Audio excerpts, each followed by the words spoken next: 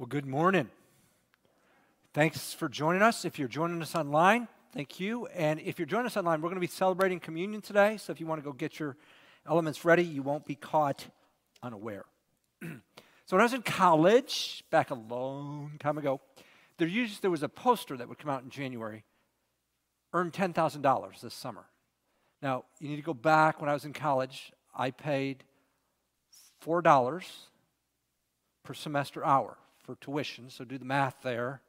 If you had 16 hours, I was paying $64 for tuition. There was all that to say, you could do college for room, board, and tuition for $3,000 to $4,000 a year. So $10,000 was, wow, I could pay for college and I could maybe buy a car or something like that. But then you'd go to the informational meeting and you'd find out, the expectation is you'll knock on doors 10 hours a day, 6 days a week. And a lot of students thought, I'm just going to take a big step back from that. I'm going to find some other job, some other place, because what's required is more than I want to put forth. Well, Jesus makes promises not that are contingent, but that are steadfast, certain. But like those people for the book company, he has some expectations of us too. If we're going to embrace all he has for us, he has some things he wants us to do, know, and follow through on. And I want to talk about that this morning. So if you got a Bible, if you'd open it to Revelation chapter 1, we're going to go start in verse 9 and go through verse 20 and wrestle with this question: what are Jesus' expectations of us? What are Jesus' expectations of us? Now let me just kind of set the stage where we've been. We opened Revelation last week, noticing it's really three types of genres, if you will. It's an apocalypse, it's a vision. And what we decided is God is using symbols, for sake of analogy, much like somebody who's a political commentator would use a political cartoon. The pictures, they stick more than just words. But these symbols, they weren't for us to speculate about the future and what about and when does Jesus come back and when do we get out. No, they were a prophetic word. And we understand prophecy, though it tells the future, more than not speaks to the present. And it was speaking to the present of 7 churches who were going through a time of persecution and tribulation. Though the persecution wasn't empire-wide, it was hit and miss. But this prophecy to these churches, this instruction, was communicated in the form of a letter. This is Pastor John shepherding 7 churches. And they're living in a time when people believed that Rome was chosen by God. The emperor was a mediator of the blessings of the gods. Therefore, Rome demanded that they be worshipped. The emperor demanded that he'd be treated as a savior. And so 6 of the 7 cities that we'll see had a temple for emperor worship. 5 of those cities had subsidized priesthood. In other words, the government was paying, maybe like a pastor, but they were paying the people to lead them in worship of the emperor. And so John is speaking into that, and he opened with some instructions. But in verse 9, he's going to begin to relate the vision that God has given him. So here's how we start in verse 9. It says, I, John, your brother and fellow partaker in the tribulation and kingdom and perseverance which are in Jesus. So John is experiencing this tribulation, this persecution. It's not academic. He's not watching it on TV. He's in the midst of it. How so? I, John, middle of the verse, was on the island called Patmos. What you doing there, John? Because of the word of God and the testimony of Jesus. He's living in exile. He's been banished. Because of his faith, you go to this desolate island, and that's where you will live out your life. Most scholars think the only thing that kept John from being executed was his age. They felt sorry for him. So John is going to write this: I was in the Spirit on the Lord's day. He's on the island by himself. And I heard behind me a loud voice like the sound of a trumpet saying, write in a book what you see and send it to the 7 churches. Here is our audience. for the book of Revelation. 7 churches. To Ephesus, to Smyrna, and to Pergamum. We're going to look at these 3 churches today. Next week, we'll look at to Thyatira and to Sardis, 2 more of the churches. And the following week, we'll look at Philadelphia and Laodicea. So, what's John going to communicate? Starting in verse 12. Then I turned to see the voice that was speaking with me, and having turned, I saw 7 golden lampstands. So here we go with the symbols. From the book of Zechariah, we understand, and we confirmed in verse 20, that 7 lampstands represent 7 churches. And in the middle of the lampstands, I saw one like a son of man. And again, much of this vision, much of the symbolism is going to come from the book of Daniel, which was a prophetic book in the Old Testament. Daniel 7 and Daniel 10. Son of Man was an eternal figure that nobody quite had a handle on until Jesus came and he said, I'm the Son of Man. And he quoted the book of Daniel, you'll see me coming on the clouds. Well, that's part of this vision. This Son of Man is clothed in a robe reaching to his feet and girded across his chest with a golden sash. This is clothing of royalty, of a king. His head and his hair were white, like white wool, like snow, indicative of the divine. And his eyes were like a flame of fire. He sees everything. He sees everything.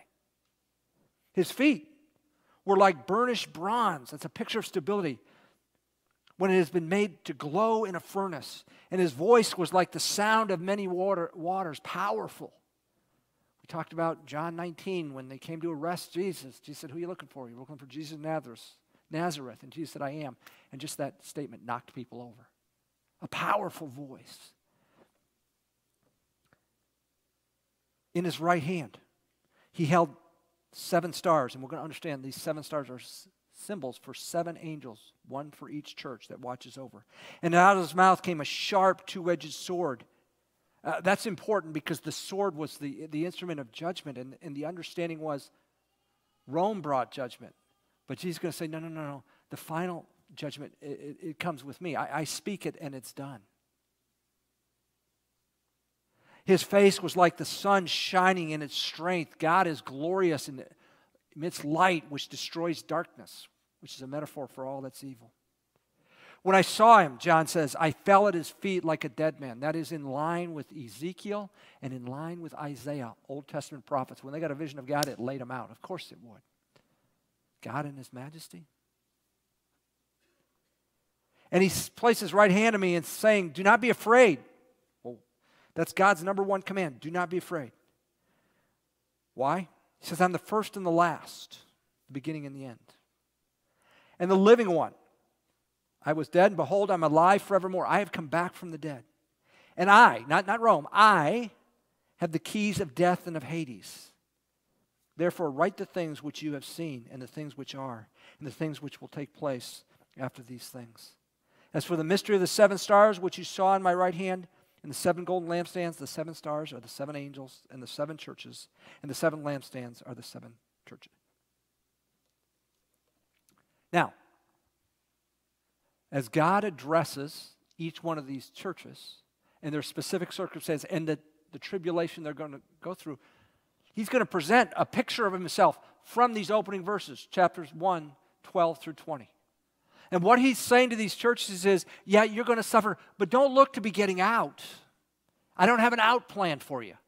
What I do have, though, is the sufficiency of me. I am enough. And he will present himself as more than enough when they and we face suffering. So the first church he addresses is Ephesus. Ephesus is the most prominent of the churches. It's about 50 miles from the island of Patmos. It's very entrenched in emperor worship, and there are shrines to other gods all around the city. We won't turn there, but in Acts 19, the companions of the Apostle Paul are beat up. Why? Because they led the people away from worshiping Artemis to worshiping the Lord Jesus, and the silversmiths who are making the little idols to Artemis, they're down on their business. So they start a chant, great is Artemis of Ephesus. This is a very religious, and I use that in the worst sense, city. So here's what he says to the angel of the church at Ephesus, the one who holds the 7 stars. Remember, the stars are the angels given to each church. Angel in his right hand, and the one who walks among the 7 golden lampstands. Again, he's drawing from chapter 1, verses 12 and 13 and verse 16. He says this, I know your deeds and your toil and your perseverance, and that you cannot tolerate evil men. And you put to the test those who call themselves apostles, and they are not, and you found them to be false. They've done some things well. They've wrestled with what people who claim to be God. And didn't Jesus tell us to do that in the Sermon on the Mount? You're always evaluating. You're always considering. And you found some people to be false in their teaching. And, verse 3, you have perseverance and have endured for my name's sake and have not grown weary. Yeah, it's been hard following. And you have stayed true. You haven't grown weary. Good report so far. However, verse 4 starts the word but, and that's a transition. But I have this against you. You have left your first love. Therefore, remember from where you have fallen and repent and do the deeds you did at first. Or else I'm coming to you and will remove your lampstand out of its place. Remember, lampstands figure for church. You will cease to exist as a church unless you repent. Repent is turn 180 degrees. Look, you don't value me. You don't treasure me like you once. You're growing cold. And if that love goes, everything else will follow. You need to rekindle that passion that was once for me. Back to verse 6. There's some things you're doing well. Yet, this you do have, that you hate the deeds of the Nicolaitans, which I also hate. Almost certainly false teachers.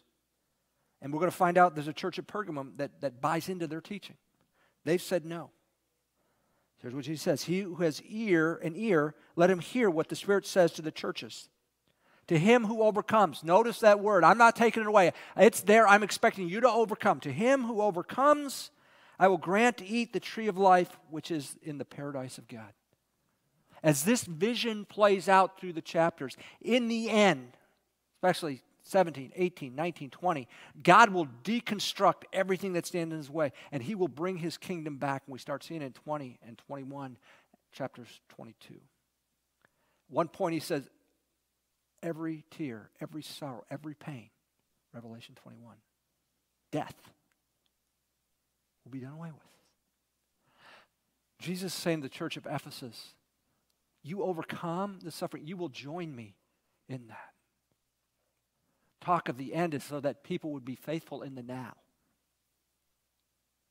So we want to step back.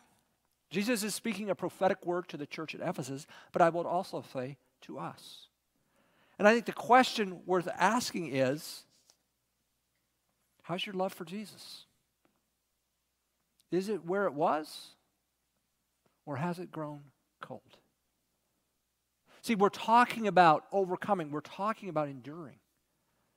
And when we're in love with Christ, that empowers us to live that way. You know, last week I talked about enduring, and it's a human example, so it falls short, but I swam in high school. And that meant I got up at 6 o'clock. And a lot of first 3 years were in Chicago when it was cold. All the other high school students are swimming. We get in the cold pool at 7:15, and swim till 8:30 so we can be in class at 9. Do it again in the afternoon. Do you know how many practices I missed in high school swimming? 0.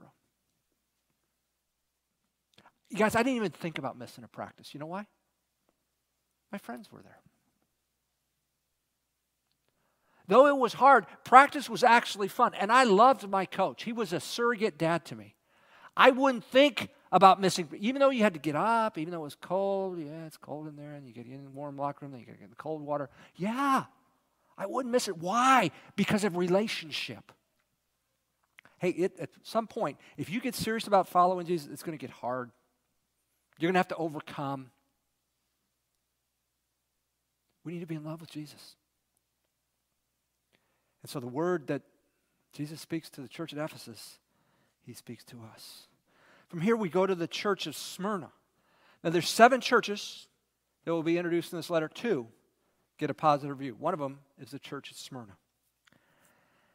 To the angel of the church in Smyrna write, the first and the last who was dead and who has come to life says this. That's a drawing from chapter 1, verses 17 and 18.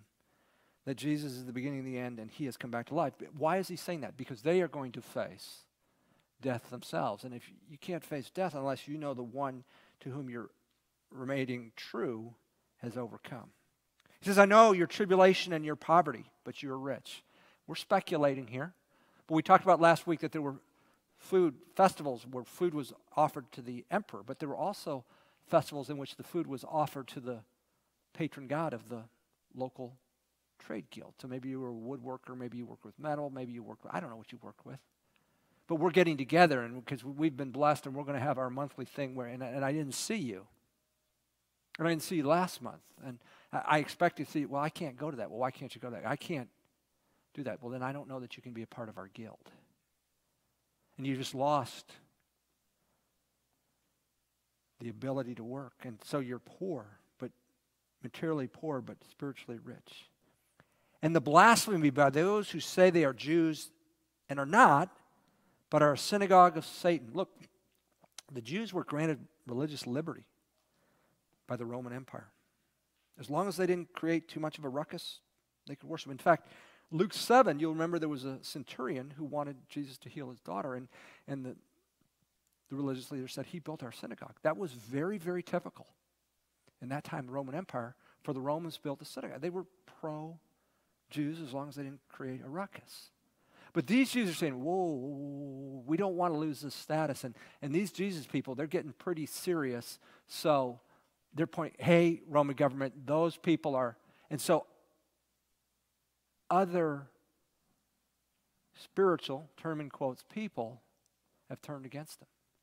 And John says they're really not a synagogue of Jews. They're a synagogue of Satan.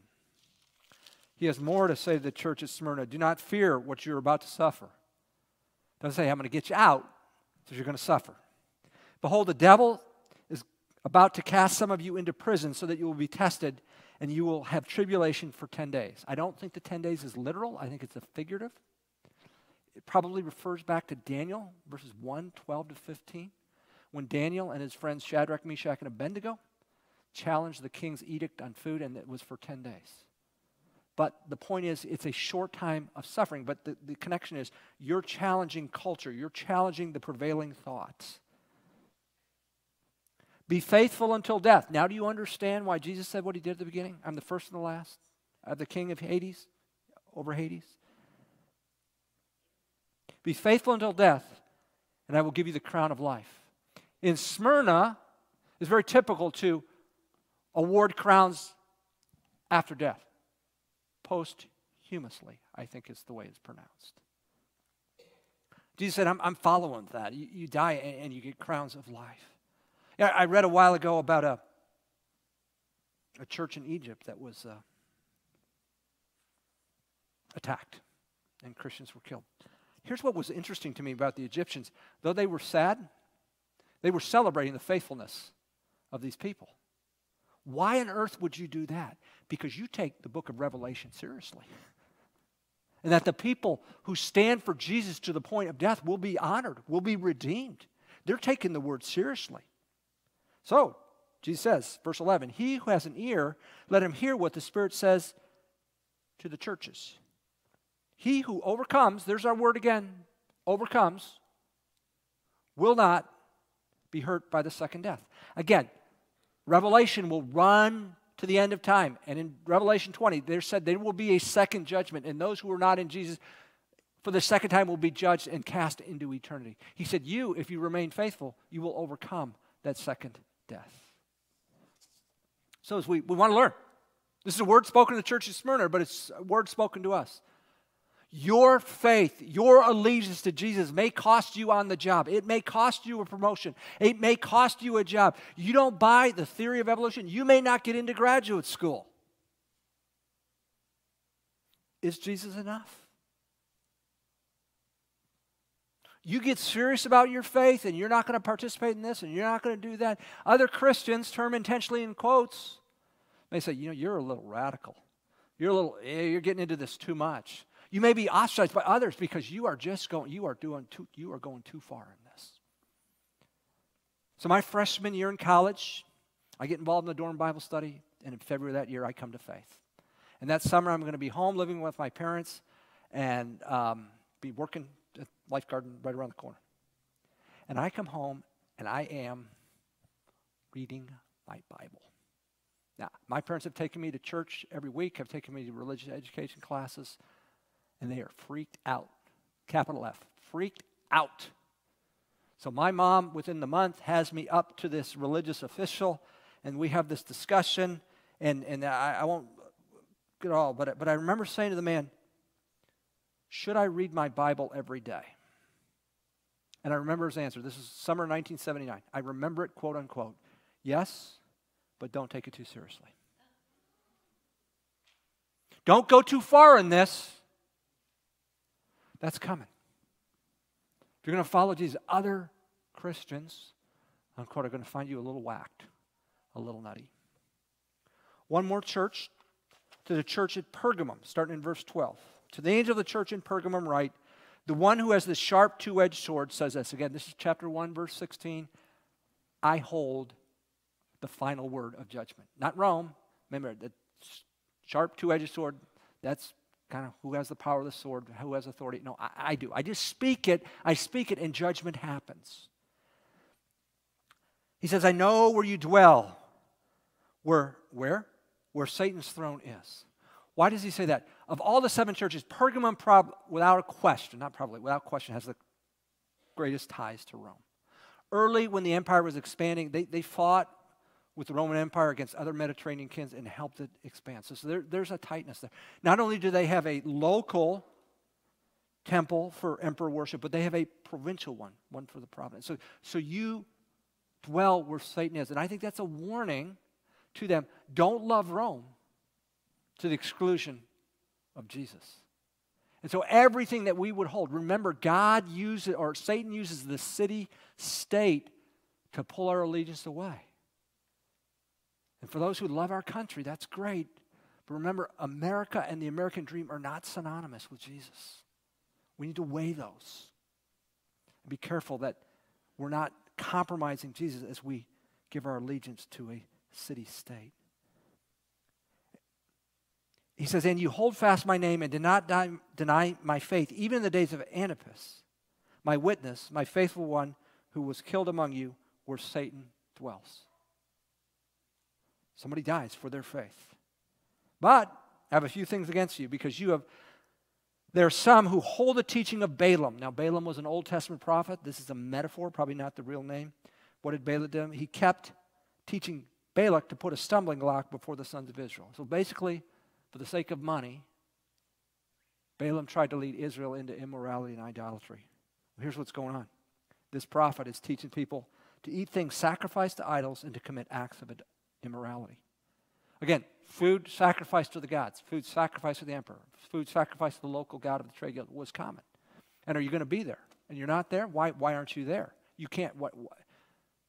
I view you as you can't participate in the.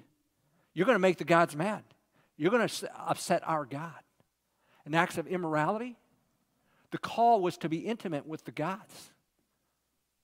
At times, the temple priest or priestess was a surrogate. You go be intimate with that priest or priestess as if you're intimate with God. For somebody who's bent towards immorality, I mean, you've just been given a reason.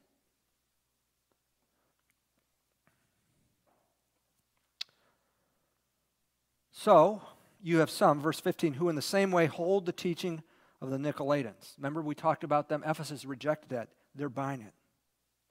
Here's what he says. Therefore, repent, or else I am coming to you quickly and will make war against you with the sword of my mouth. I'm going to pronounce judgment, is what he's saying. He who has an ear, let him hear what the Spirit says to the churches. To him who overcomes, there's our word again, third time, to him I will give some hidden manna. Again, a metaphor of the Old Testament. Israel comes out of Egypt. They're going to the promised land. How are we going to eat? God said, I'll provide for you. God says, I'll supernaturally provide for you. and I will give him a white stone. Now, scholars spend a lot of ink on this. I think the best explanation is a white stone is a ticket into heaven, white being symbolic of purity, and a new name written on the stone. Now, when you gave a name to somebody in that time, it was a commitment of intimacy. A new name is a new status. So you're giving intimacy with God, and that's giving you a new status. A new name written on the stone, which no one knows but he who receives it. No one understands this intimacy until you've experienced it, until you've received it. So we're stepping back, and we're trying to learn from this prophetic word that is being spoken to the churches. And I think for us, among other things we can learn from Pergamum is be careful about our commitment to America and the American dream. At times that will be in conflict with the call of God. Let's make sure that that commitment isn't causing us to compromise someplace else.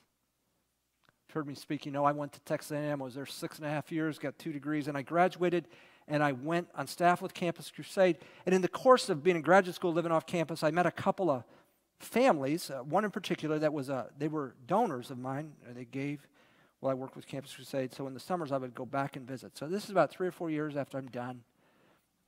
I'm visiting with this family, and their kids are now in college. And the son is a sophomore, and he is all in. He's all in on Texas A&M. And I say, hey, have you gotten involved in church? You gotten involved with the campus ministry? No, I haven't done that, but I've done this and this and this at A&M. And then he says to me, Andy, being a good Aggie is just like being a good Christian. And I said, well, there's some things A&M does well. But I got to tell you that there's some things about being a good Aggie that are in conflict with being a good Christian. I was there 6.5 years. I know. What's my point?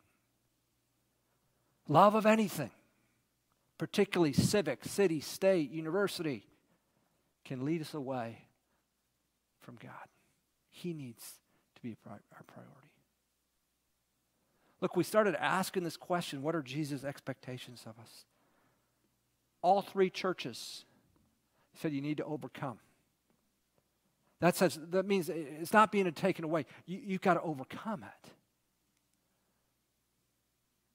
In Smyrna, he said, you're going to be put in prison. And you're going to face death. That's not unique to them. What Jesus says is that persecution is a reality, and what I'm holding out there is me. When do we get out? No out. Me.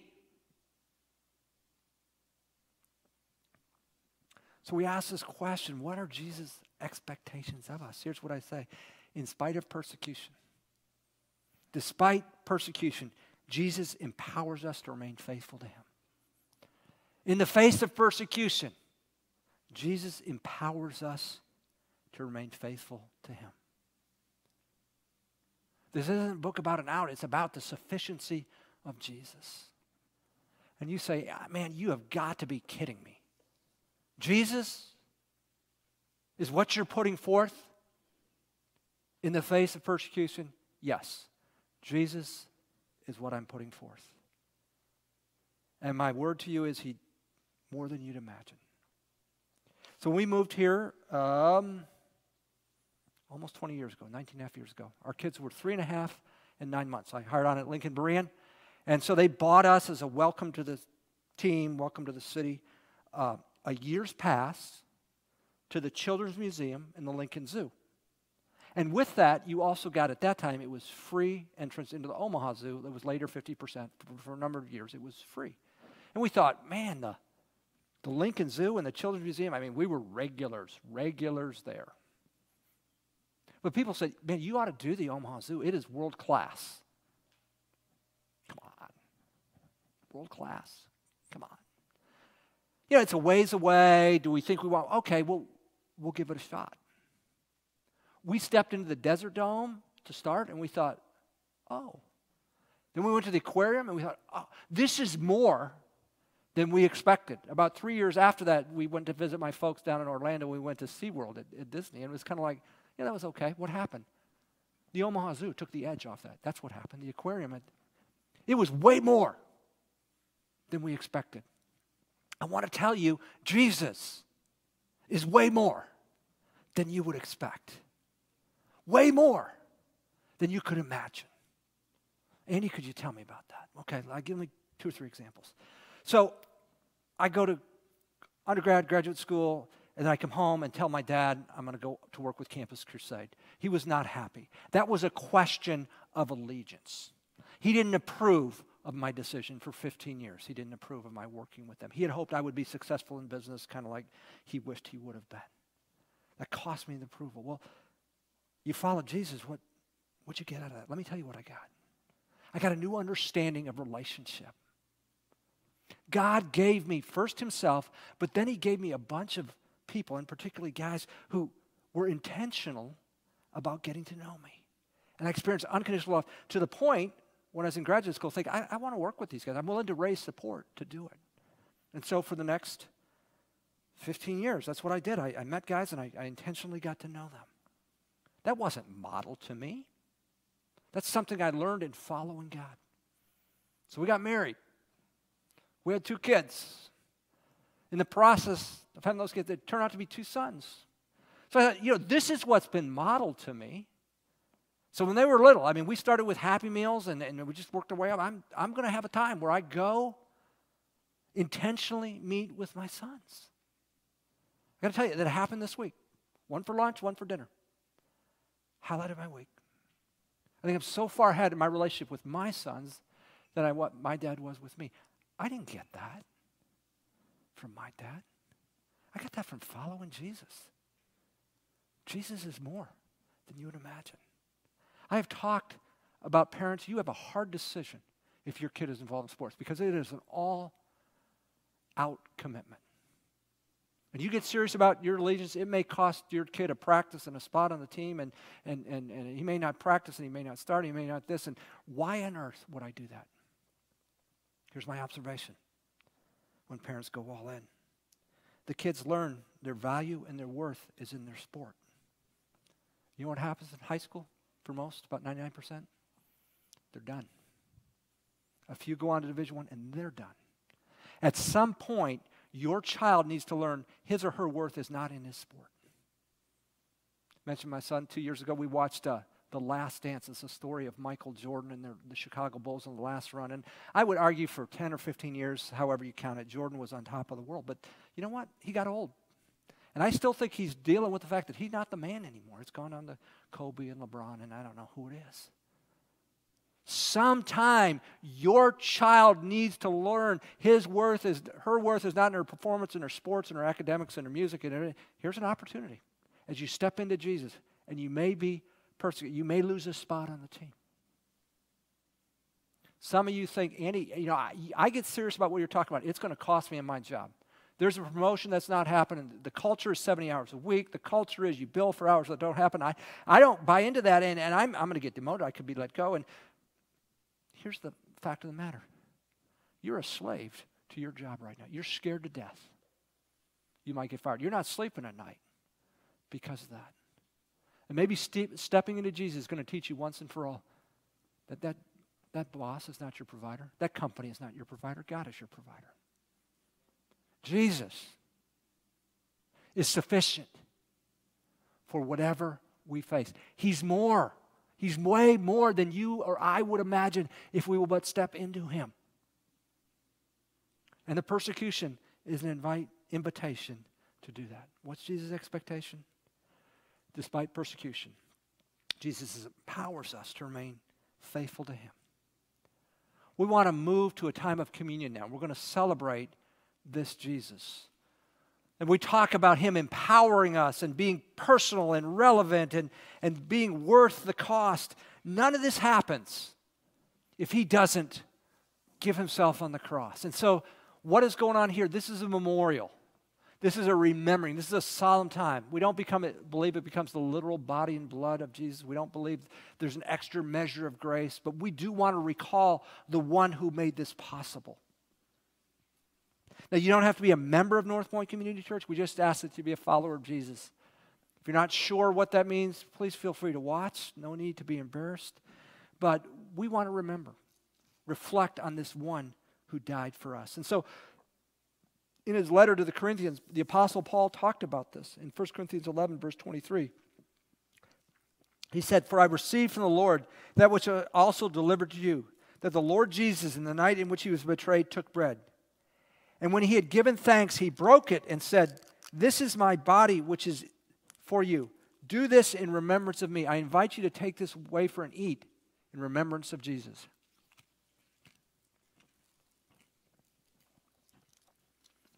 Lord Jesus, we do remember you. And we talk about churches suffering, but you led the way. You suffered first. And you promised that you would rise again, and you did. And you offer the payment for sin. And you are the one. Just as the Father redeemed your death, so you redeem our suffering. Thank you, Jesus, that you can be trusted. And you have shown, as you said to these churches, you are the first and the last. You are the firstborn from the dead. You are the Alpha and the Omega, the one with the keys. Hades. We thank you. In Jesus' name, amen. Then Paul continued writing about this in verse 25. He says, "In the same way he took the cup also after supper, saying, 'This cup is the new covenant in my blood. Do this as often as you drink it in remembrance of me. For as often as you eat this bread and drink the cup, you proclaim the Lord's death until he comes.' I invite you to take and to drink."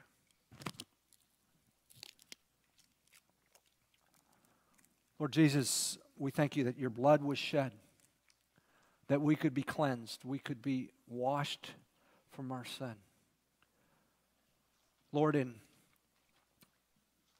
talked about a white stone with a name written on it, a new status. None of that status, none of that happens if you don't first give yourself on the cross. You talk to all three churches about overcoming. You're serious about that. About us overcoming because you first overcame death. We remember you, Jesus. We celebrate you. In your name we pray. Amen.